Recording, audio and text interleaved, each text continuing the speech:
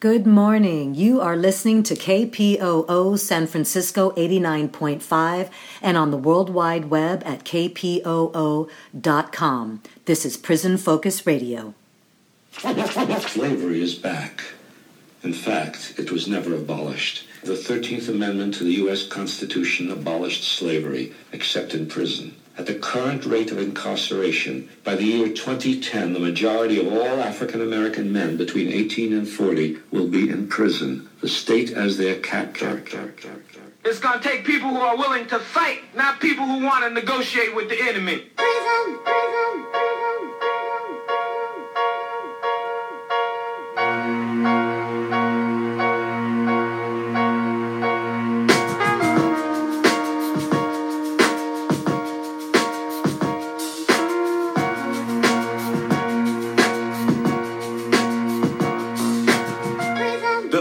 Life containment, where reform and discipline are labeled enslavement. From rites of passage to stacking the raiments, sporting the iron bars, just gracing the pavement. It's just like cavemen from the pages of myth, cohabitating in darkness while we wallow in filth. Generations of jewels will trickle down to abyss as blood stains these prisons like the pyramid glyphs. Guilty or innocent agents of government treat our hoods like picking ground. Schools to tenement, all sagging uniform as thugs. They represent racial stereotypes. A profile for the oppressed. When you witness genocide every day, you get the hint that the ghettos are cold like a lab experiment. As young women and men street hustle before they 10, graduating from juvenile halls, enough to remember to the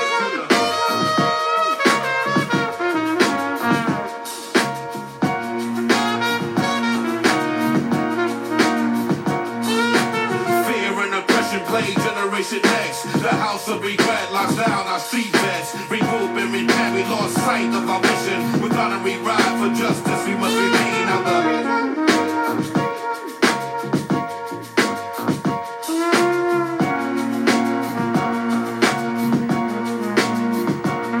we trade wisdom for greed, trade life for wealth. Fools wait for lockdown, find the knowledge of self.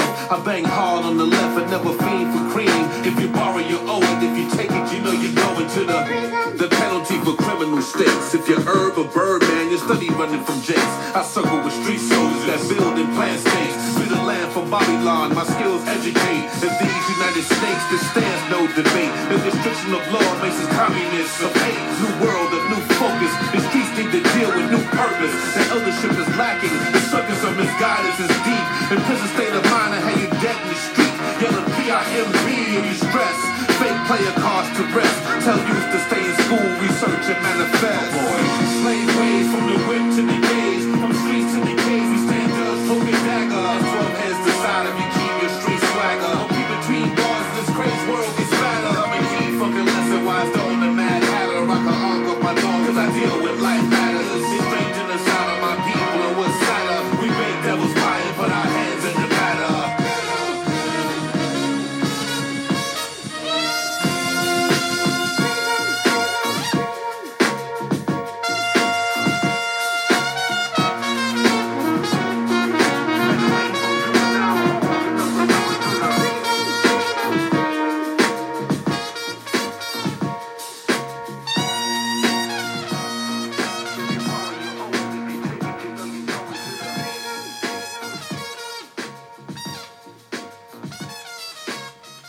All right, good morning, beautiful people. I want to thank you for joining me here this morning on KPOO San Francisco 89.5.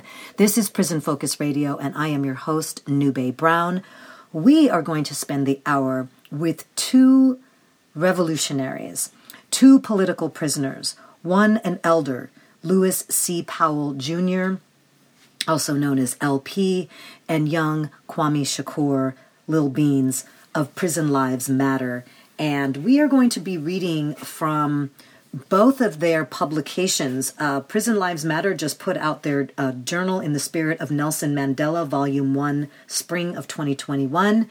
Not just put out, it was put out in spring of last year. And we are going to, I'm going to be reading some excerpts from Chronicles of a Prison Dirty War, California Prison Politics by Lewis C. Powell Jr. This is going to be a very exciting morning, I think. And I hope for you, I hope it will be inspiring, and then I will encourage you and give you the information to get these 2 publications. All right. Stay tuned, stay with us. We are about to get started. All right, we are going to go ahead and get started with Lewis C. Powell Jr.'s book, Chronicles of a Prison Dirty War, California Prison Politics, because, of course, we honor and revere him as an elder, and so he will get first on stage. Let me tell you a little bit about Lewis Powell, which is right on the back of his book. So I am going to be, everything that you will be hearing from me will be his words or the words of other elders that other people that he has invited in to participate in the creation of this book. Lewis Powell is in his 35th year of incarceration in the California Department of Corrections. 28 of those years were spent in solitary confinement in California's notorious SHU Security Housing Unit.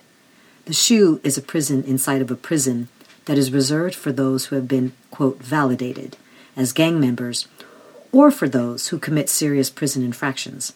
In 2011, Powell took part in the historic hunger strikes, which were a protest against the inhumane SHU program. At the time of this publishing, Powell is 70 years old and has spent over half his life in prison, despite consistently meeting all of the requirements for parole.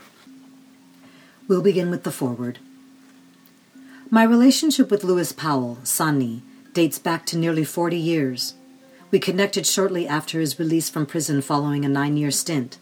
Our connection was based on our shared political ideology and a firm commitment to be part of the solution addressing the political, social, economic ills that have continued to plague African communities. We regularly met with other comrades for political discussions, but more often than not, it would be the 2 of us hanging out together. It was during those times that we had the opportunity to develop a strong bond beyond the superficial acquaintance, learn about each other's strengths, meet each other's families, and take long road trips between Southern and Northern California. Sonny, much like myself, did not talk a lot, and he is a very serious individual with keen observation skills. Some of the things I learned about him during our time together is that he has a strong family orientation and believes that it is the man's responsibility to be the breadwinner and provide for the family, which proved to be frustrating for him at times because of the lack of good employment opportunities for ex-felons. I also observed the love and patience he displayed for his son who had a learning disability. I would often reflect on his display of affection when I became a father years later and had a son who was diagnosed with autism. When Sonny fled to Texas with his family to avoid false criminal charges, it was his commitment to ensuring that his children's continued education did not suffer, which eventually led to his capture, extradition, and ultimate conviction, for which he has currently been confined for over 30 years. A couple of other things that I recall about Sonny that stands out is his principles related to our shared commitment to the care and liberation of African people and solidarity with all oppressed people, is that he took his responsibilities very seriously. Once during a road trip, we encountered a young couple with a baby and their car was disabled.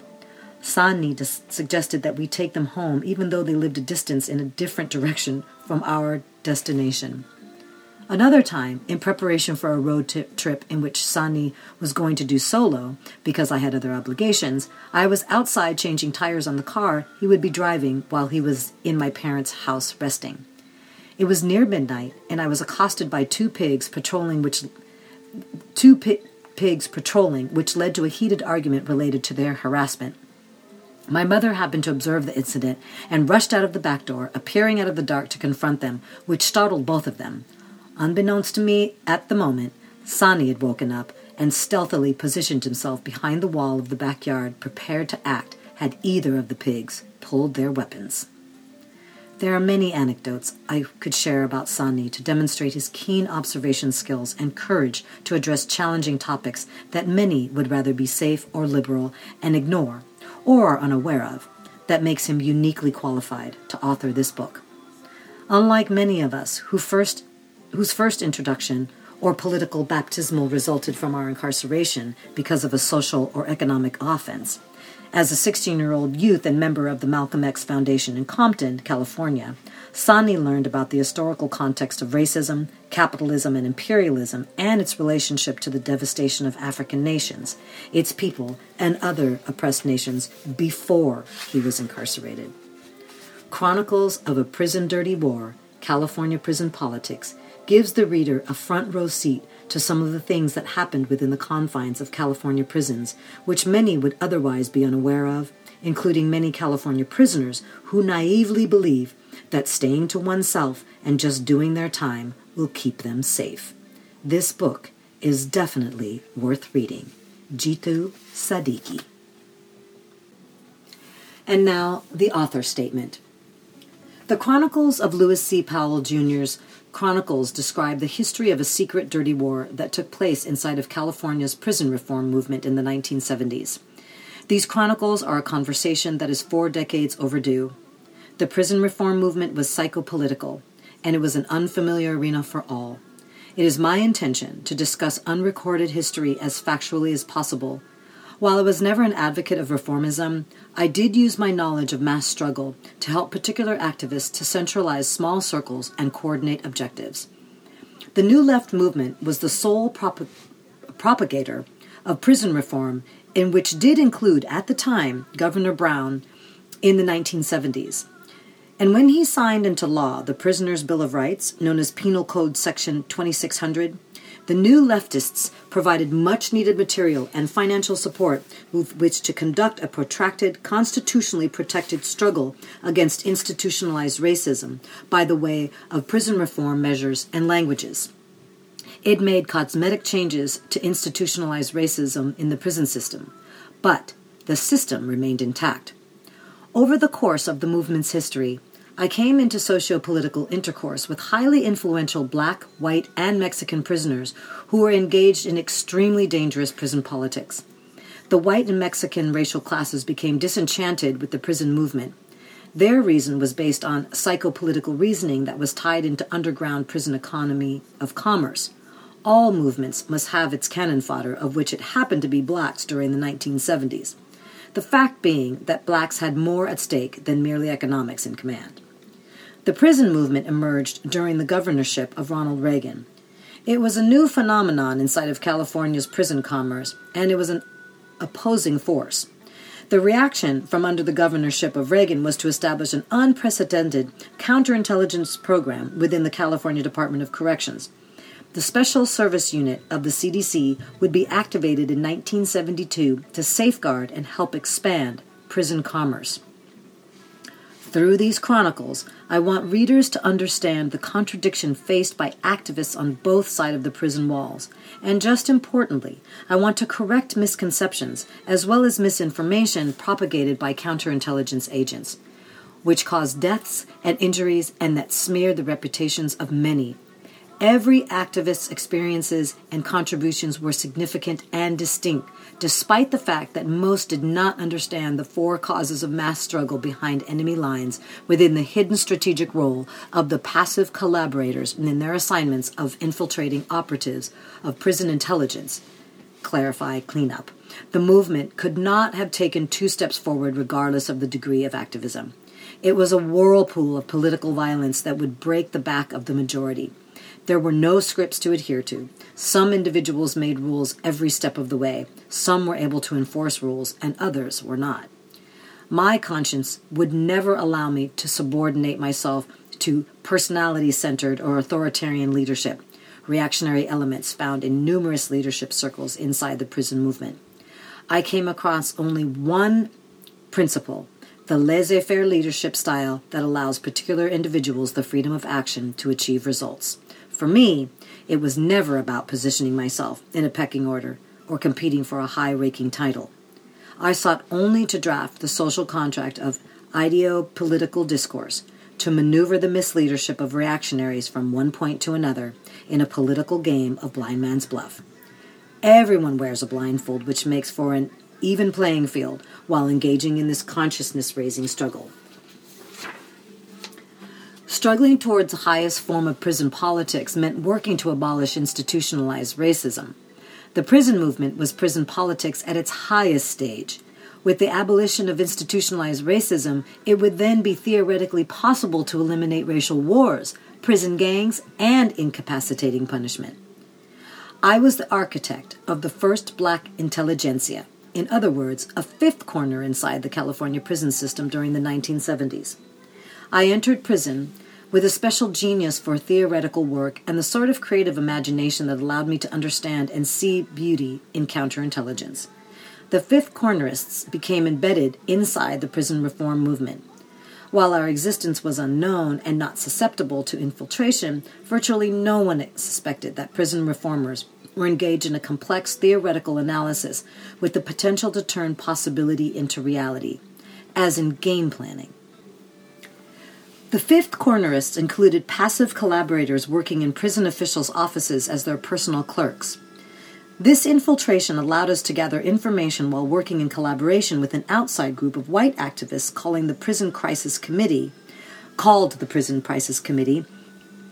which was made up of several civil rights attorneys and their investigators. In 1975, I released a report to them regarding at least a dozen prison guards at Dual Vocational Institution, DVI, in Tracy, who were members of the California Nazi Party, whose main headquarters was in Tracy, California. It took a few weeks for Public Conduct Code PCC investigators to confirm the report, as well as to gain the trust of several Nazi prison guards living in or around the city of Tracy, California. The Fifth Cornerists came up with a strategy of psychopolitics at a level that most would not have understood, nor would they agree with. It was never the Fifth Cornerists' intention to destroy the California Nazi Party. The strategy was to uncover the Nazi Party's psychopolitics game plans for black prisoners, black prison guards, and the black community of Stockton, California. Toward the end, we had no choice but to allow some things to play out while sabotaging other things that by 1976 posed a serious threat. The Fifth Cornerists had even recruited 2 white Tracy prisoners to join the Tracy Prison Nazi Party, saying that infiltrating produced invaluable intelligence. I hope to enlighten readers unfamiliar with prison movement history and the political experiences of activists on either side of the prison walls. This history is a shared experience which belongs to New Left activists as well, who have paid the ultimate price. This must be acknowledged. There has never been any critical understanding of what those in the movement experienced. I trust these chronicles will take readers below the surface and behind enemy lines of the prison phenomenon. So many past accounts are based on appearance and not on the unseen essence. Appearances were used to deceive, to manipulate, to make it hard to distinguish the real from the apparent, sacrificing and being an integral part of the phenomenon at play, knowing when to make strategic movements of thoughts, of actions, and activities. The making of political enemies inside the prison movement was more dangerous than the counterintelligence traps of the Special Service Unit. Prison is very chaotic. The prison reform movement was more chaotic, but it was the cover I needed to buy time for helping to develop social consciousness amongst a chosen few. I had no problem working inside of chaos, for I could see inside of chaos the existence of order. The rewards for me would be knowledge. The knowledge needed to bring into play with others a new phenomenon. Of course, it took putting my life on the line, time after time, in a situation of what I can only describe as a game of blind man's bluff. By 1976, I was becoming well known within the theater of Tracy Prison Gladiator School. I had become a teacher in the arts of struggle and was considered to be a threat to cutthroats who understood only the philosophy of the greater force, but lacked its application. Entering prison in the 1970s, as a first-timer, I had a social consciousness that would serve me well behind enemy lines. It gave me certain advantages over others who claimed revolutionary authenticity, while in truth they were merely militants. I, however, was well-versed in democratic centralism and understood dialectical materialism and the use of its laws. Prison would help me master the science of war psychology. Most importantly, it would help me understand the philosophy of the greater force. Personal material interests dominated too many prisoners' thinking and it became a detrimental element within the prison movement. Incarcerated felons never made the transition from economics in command to politics in command. It allowed trifling and vices dictated movement activities, associations, motivations, and led to the compromising of basic principles. It was the right set of circumstances for the state's Special Service Counterintelligence Unit to exploit. It made no difference if any one functioned under moral incentives the fact that politics in command wasn't at play inside the movement. Economics in command made it a cakewalk for the smear campaign to be very effective, and once the smear campaign was started against an individual, it had an avalanche effect. The prison reform movement should be approached in its historical context. The movement was consumed by the vortex of political disorder, and the activists would scatter into different directions. For those chosen few who stood firm, it was the law of transition from quality coming into play. The prison reform movement did achieve its objectives of reform with phone call, 2,600 prisoners' Bill of Rights coming into play. With that in mind, understand it was impossible for the movement to transform itself into a revolutionary movement. Nevertheless, the negation of its phenomenon did emerge, of which it created the conditions for a new consciousness. If I hadn't had moral laws to govern my own behavior, I wouldn't have been free from the corruption of the prison culture nor the effectiveness of countering manipulation. My behavior wasn't based on the prison trappings, nor immediate gratification, nor personal interest. Before my peers would allow me free expression inside Tracy, Soledad, and San Quentin prisons, I had to earn it, and I earned it by employing an understanding of fear, fraud, and force. My behavior was seen as being honest, a man of justice, revolutionary, and dangerous. Those things gave me a free expression to criticize, to educate, and to stand in dissent. The limitation imposed on the community of captives brought into play a new phenomenon that the world hadn't known. Black prisoners dared to form a movement inside the belly of the beast. We attempted to put forth the idea that if white and Mexican prisoners would participate, then the possibilities for a livelihood and rehabilitation would become a reality. Prison reform would be a reward of immediate gratification for California prisoners. The super-political police would make sure that prison reform succeeded in reducing any revolutionary ideals of ending institutionalized racism. Plus, prison reform cannot transform the economics of incarceration. It could be used as a political weapon to safeguard prison commerce. By allowing prison reform to advance, it would divert revolutionary consciousness. The prison reform movement was made up of a loose federation of black groups and individuals inside of prison and made up of a loose federation of white groups and individuals outside of prison, and each saw their interests differently, in particular the inside blacks.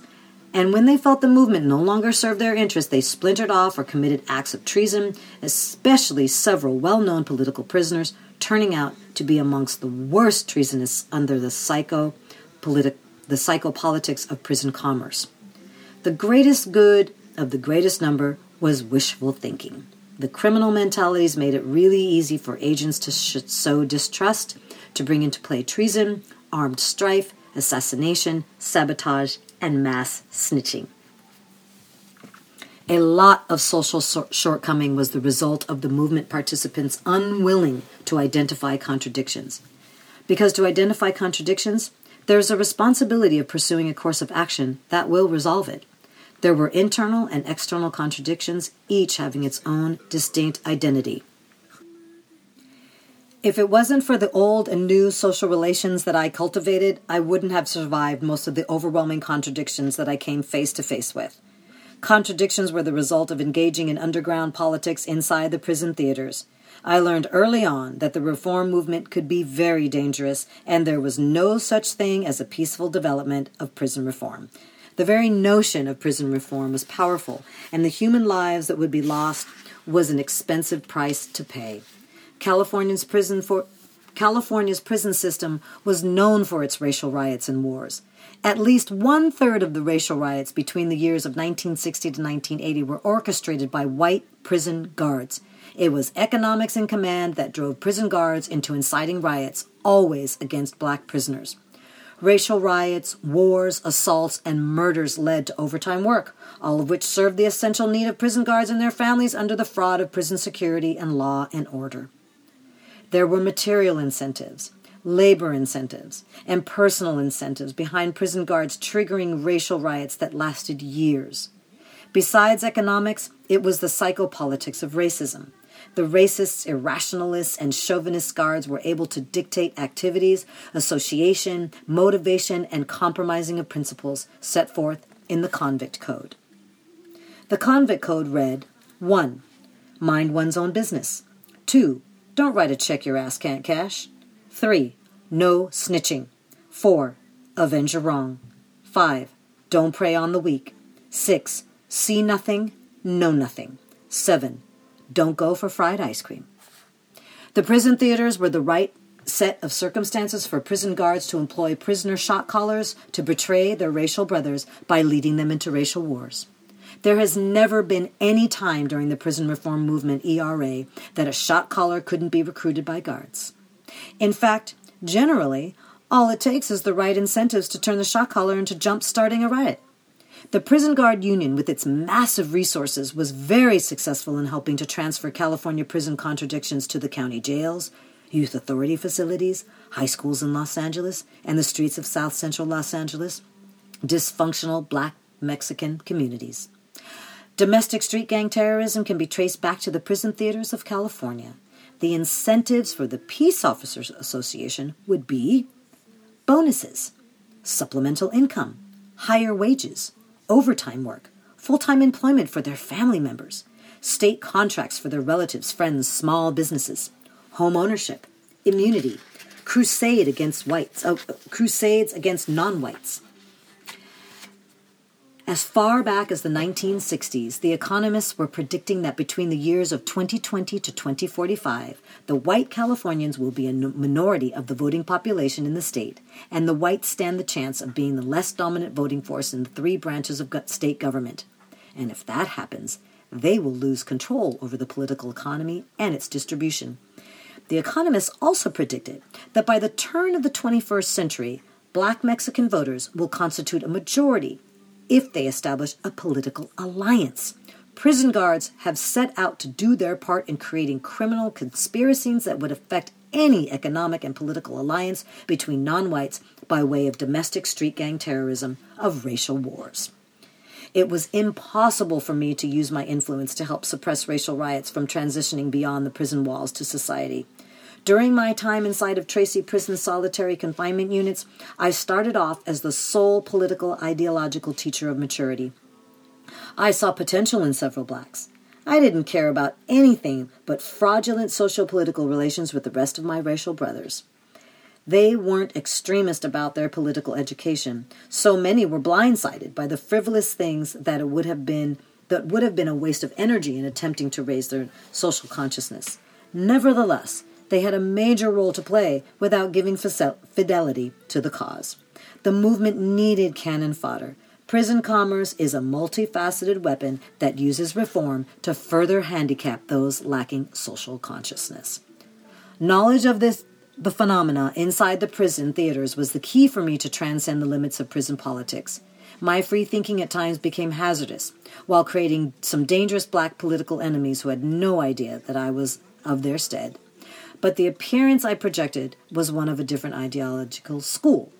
The Special Service Unit of the CDC, along with the Postal Inspector, intercepted a letter at a San Francisco mail drop that was routed out of San Quentin Prison Notorious Adjustment Center in early 1977. The contents of the letter was contracting a hit against me by the ideologists of revolutionary nationalism. SSU was so convinced that the letter would send me into flight like Stokely Carmichael that they let me read it. I didn't give SSU a clue that I knew the letter to be authentic and not a counter-intel ruse. I had twice been warned by the revolutionary nationalists to keep my opinion to myself. I freely admit that between 1975 and 1978, I had become so opinionated that it seemed to rub the revolutionary nationalists in Tracy, Soledad, Folsom, and San Quentin the wrong way. Plus, it was preventing them from recruiting among the black prisoner class. Of course, I was not behaving recklessly. What I was doing was by design a psychopolitical strategy in motion that any mistake along the way would cause me to suffer serious injury or death. I was armed with faith in my abilities. Plus, I did not fear the death of 1,000 cuts. The ideologists of black nationalism took notice that I had become a target of their ideological enemy. I was a free agent and thinker, by all appearances, whose thoughts couldn't be suppressed by death threats. The reactionary black national capitalists allowed me free rein to teach and train their cohorts. My strategy of infiltration had worked. For nearly 3 years, I had trained political cadres. The SSU FBI used the ideologists of black nationalism to wage war against the revolutionary nationalists who were socialists. In or about March of 1978, the FBI counterintelligence unit left the CDC. They felt that they achieved their objectives of smashing the revolutionary nationalists. Only a handful remained in the state of California, and they were held inside San Quentin Adjustment Center. Their formation had been annihilated, especially outside of prison. Shortly after, the FBI counterintelligence agents congratulated themselves for a job well done without any apparent ties to the fallen revolutionary nationalists who wanted me dead and had even made 2 attempts to assassinate me. I declared in May of 1978, in the name of Tony Gibson, Bunchy Carter, and Fred Hampton, I issued the Black Nationalist Central Committees of 7 generals an ideopolitical death blow by surrendering over professionally trained cadres who were disguising themselves as black nationalists, but they were actually revolutionary black nationalists. The revolutionary nationalist camp, within a few months, was nearly 2,500 strong. In 1979, I would be transferred to San Quentin Adjustment Center, and the FBI counterintelligence unit re-entered the CDC to wage a dirty war against the revolutionary nationalists who had transformed into revolutionary black nationalists equivalent to New African revolutionary nationalists. All right, if you've just joined us, I am Nube, the host of Prison Focus Radio here on KPOO San Francisco 89.5, have been reading the foreword and the author's statement of a book written by Lewis C. Powell, Jr., Chronicles of a Prison Dirty War, California Prison Politics. I failed to mention that this is the unabridged, unedited version.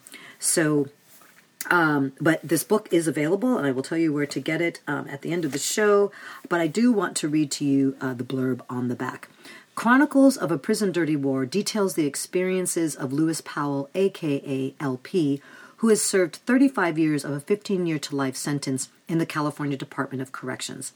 The information in this book comes from LP's direct knowledge, personal experiences, training, and careful examination of the facts surrounding historical occurrences of the turbulent years of the 1970s in California. The Chronicles explores the LP's findings of lies, misinformation, deceptions, and exploitation that occurred inside the California prison reform movement. The Chronicles are meant to create dialogue, educate, stimulate, and protect. Political struggle is a very dangerous occupation, especially behind enemy lines and for those outside of prison engaged in opposition to mass incarceration. The shield of legality isn't recognized by the political police who use dirty tricks and violence to disrupt and destroy the humanitarian cause of the struggle for freedom. We are going to take a quick musical break with Jill Scott's Sweet Justice, and then we're going to come back and read from Prison Lives Matter, the Journal in the Spirit of Nelson Mandela by Kwame Shakur.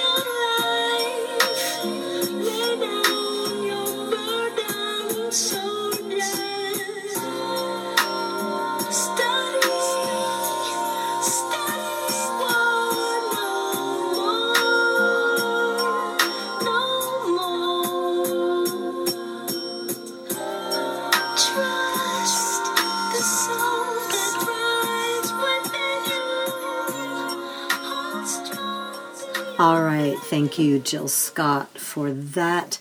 All right, we are going to get right into Prison Lives Matter, talking about Kwame Lil Beans Shakur, who is also the co-founder of the New African Liberation Collective. The other co-founder is Shaka Shakur. We're going to focus on Kwame today because he is in the midst of creating a documentary, and his mother is here, Kelly Oxendine, all the way from Indiana, and she has been with us.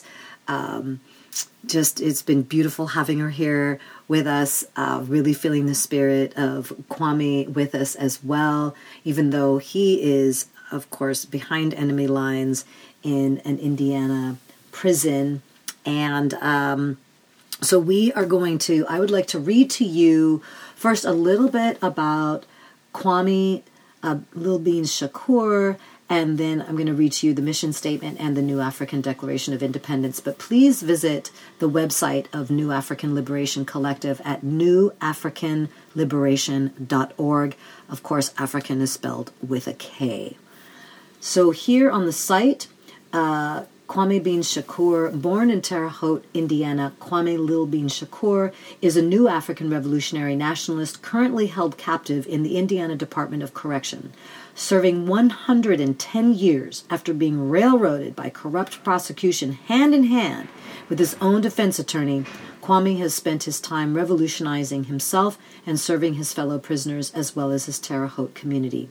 In his own words, he has transformed from the criminal lumpen mentality to the revolutionary class conscious mentality with the help of NALC co-founder Shaka Shakur.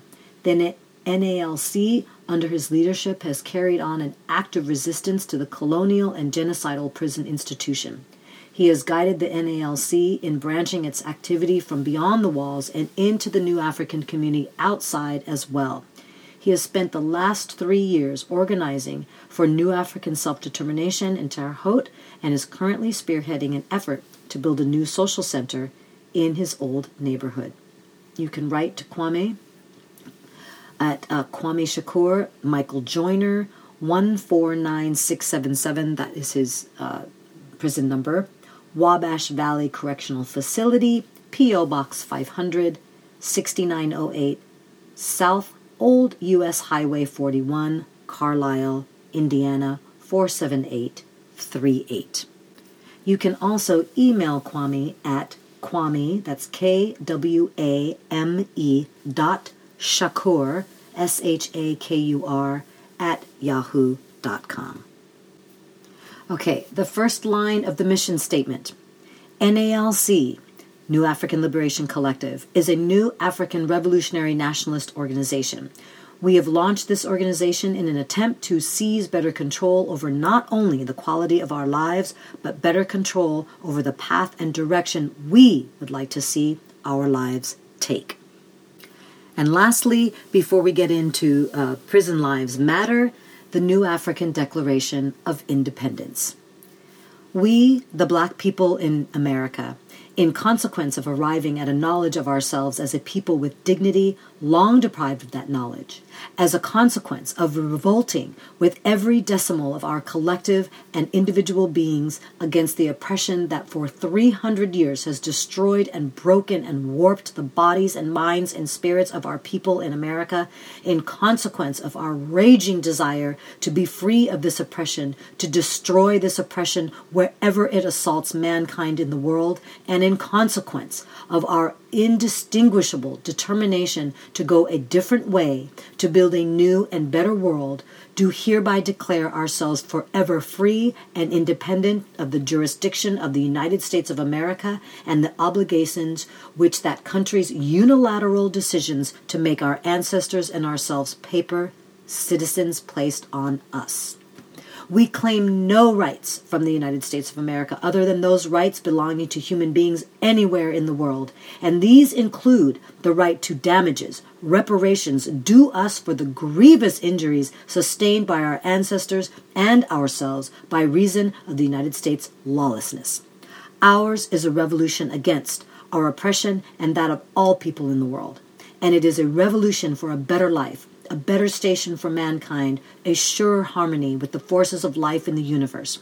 We therefore see these as the aims of our revolution: to free Black people in America from oppression, to support and wage the world revolution until all people everywhere are so free, to build a new society that is better than what we know now and as perfect as man can make it, to assure all people in the new society maximum opportunity and equal access to that maximum, to promote industriousness, responsibility, scholarship, and service, to create conditions in which freedom of religion abounds and man's pursuit of God and or the destiny, place, and purpose of man in the universe will be without hindrance, to build a Black independent nation where no sect or religious creed subverts or impedes the building of the new society, the new state government, or the achievement of the aims of the revolution as set forth in this declaration,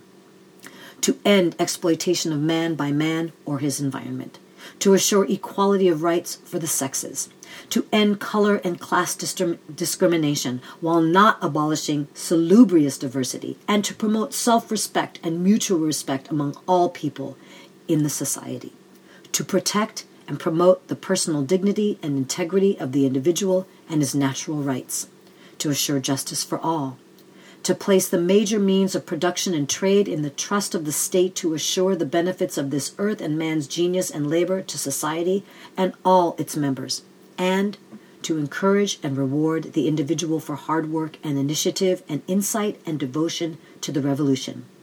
In mutual trust and great expectation, we, the undersigned, for ourselves and for those who look to us, but who are unable personally to fix their signatures hereto, do join in this solemn declaration of independence, and to support this declaration and to assure the success of our revolution, we pledge, without reservation, ourselves, our talents, and all our worldly goods. The New African Liberation Collective. All right, I am now going to read from Prison Lives Matter, Journal in the Spirit of Nelson Mandela, Volume 1, Spring 2021. Revolutionary Greetings by Kwame Beans Shakur. As always, I come in the vision, pursuit of land, independence, and the release of all political prisoners of war. For 6 years, the New African Liberation Collective, NALC, has worked with other cadre formations within the New African Independence Movement, NAIM, to restore unity and establish Frolinon, Front for the Liberation of the New African Nation, in order to develop a national strategy that would set forth programs for decolonization, instilling self-determination into our communities.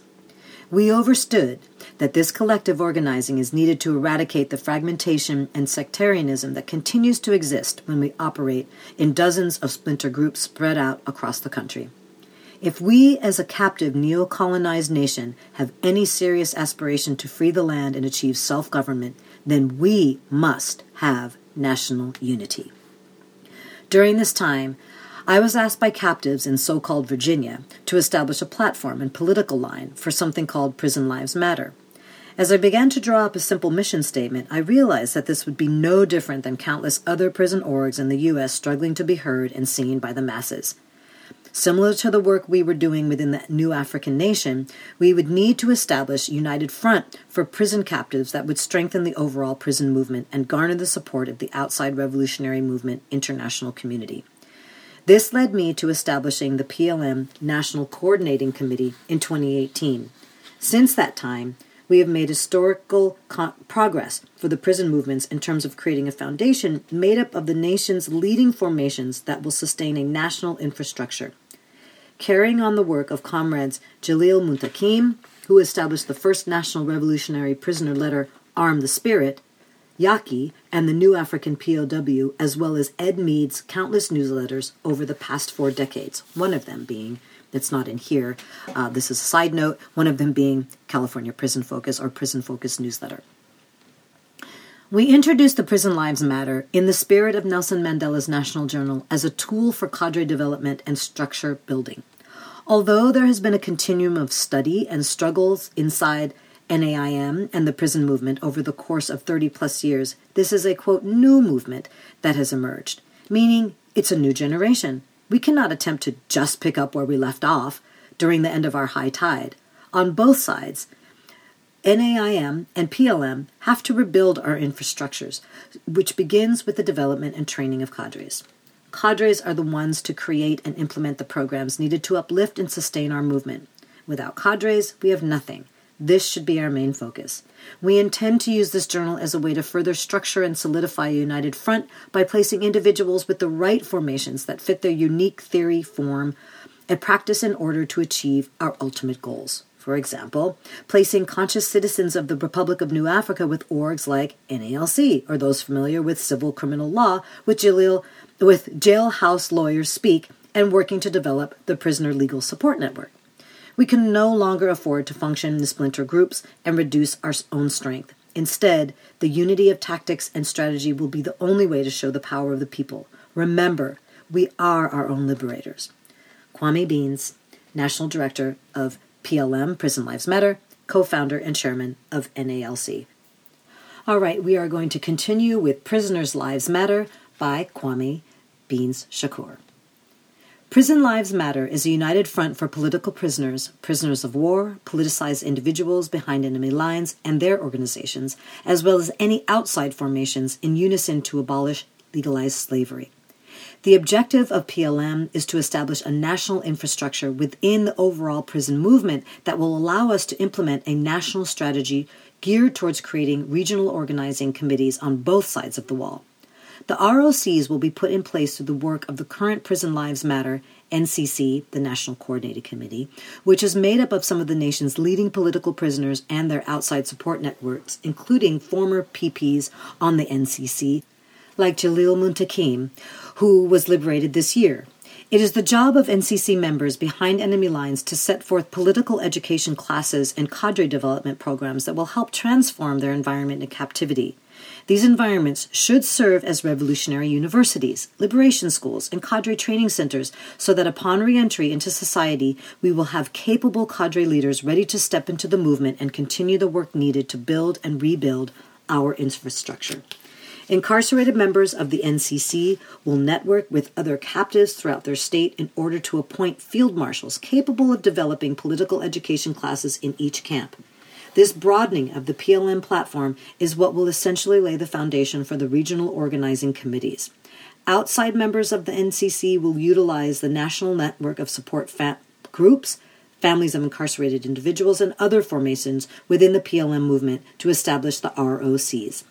We have witnessed the difficulties of assembling national demonstrations with limited resources and calling on our leaders to travel around the country, making these things possible only once a year. This organizing strategy of the PLM-NCC ROC will prove most effective in terms of forming regional vanguards that are able to mobilize boots on the ground and respond to the call of action when necessary. Rather than organizing and mobilizing, the most important work of PLM, both inside and out, is to educate.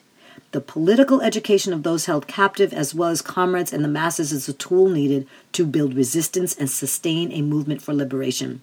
Prison Lives Matter is not about, quote, reforming the existing system.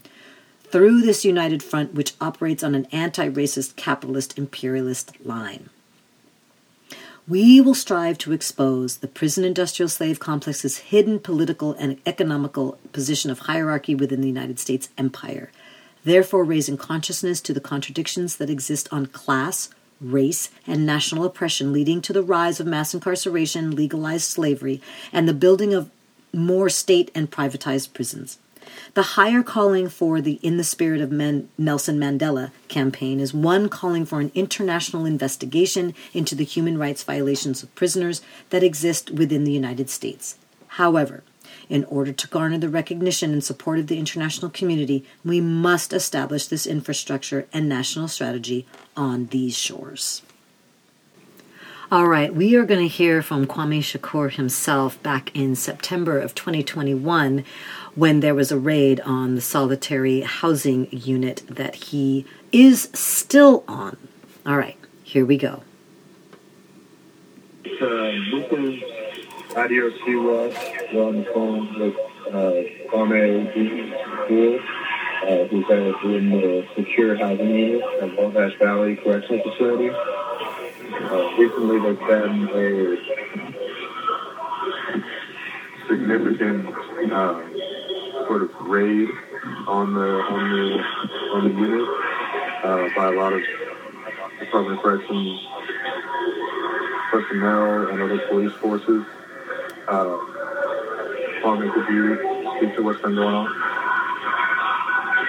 Yeah, so around Sunday or Monday, we got word that they was going to be coming to doing a shakedown of some sort.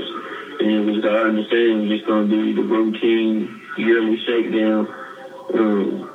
But when they came through, they shut our phones off, the GTL tablets, so we didn't have Wi-Fi for 3 days. And they came in with over, I would say, at least 100 correctional officers, parole officers from the street, as well as deputized Indiana State Police officers, in full riot tactical gear with the guns and the K-9 unit dogs, and they put the entire SHU, which is 288 people, on strip cell. And as this is going on, the first day, they put a memo into our mailbag advising us that the major reason for this is that there will no longer be a difference between administrative segregation and disciplinary segregation. And then for the people that's listening, the family members and outside comrades that don't know what that is, like, disciplinary segregation is the amount of time that you get when you first come to the hole. You know, like if you get a year for assault on staff or 6 months for phone or whatever, then you come do that year and a half, and then you're supposed to go to population.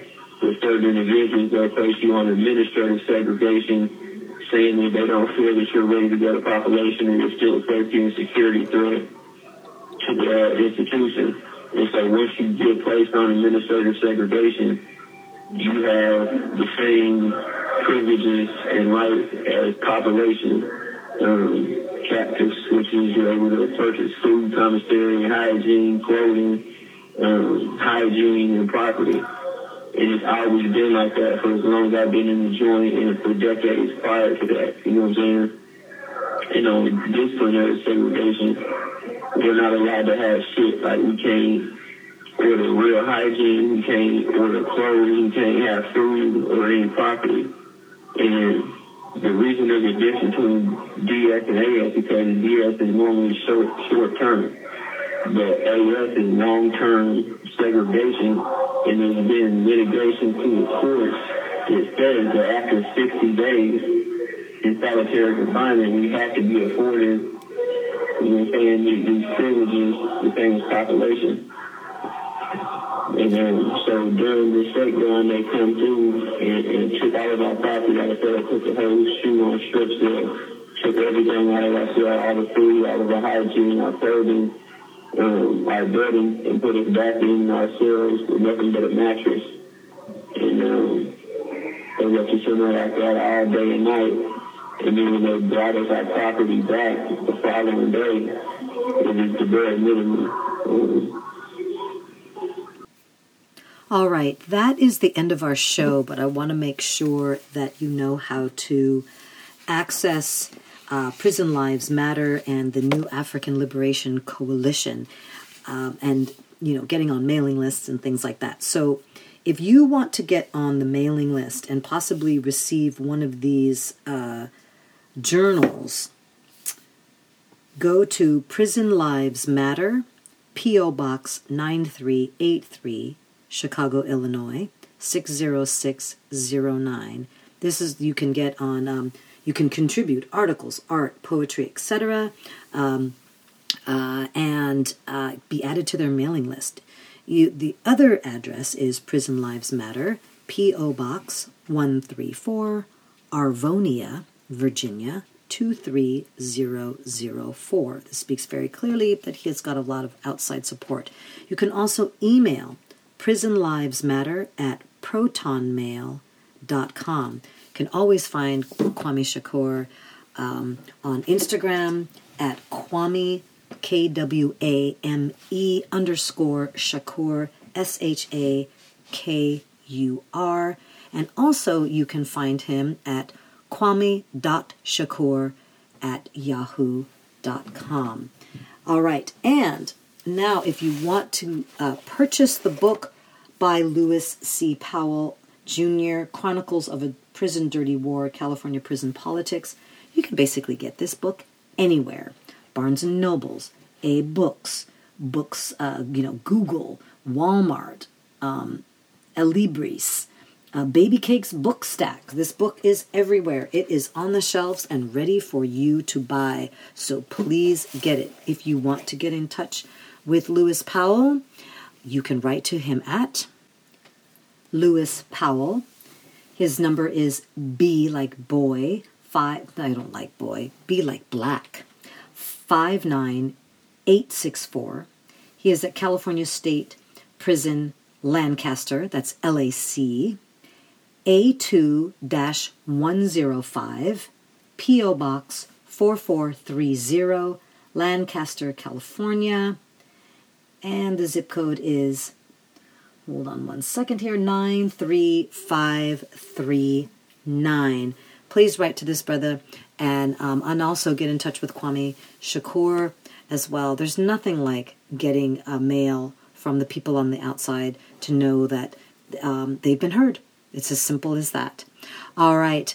And also, please visit www.prisons.org. That's the California Prison Focus website. You can read many more articles by Lewis Powell and other really heavy hitters in this movement, and get other incredible information from the Prison Focus newsletter and also their website. And also visit Cage Universal, Minister King, also known as Pieface. It's amazing music and doing great work. And the San Francisco Bayview National Black Newspaper at sfbayview.com. Get ready for work week with Steve Seltzer.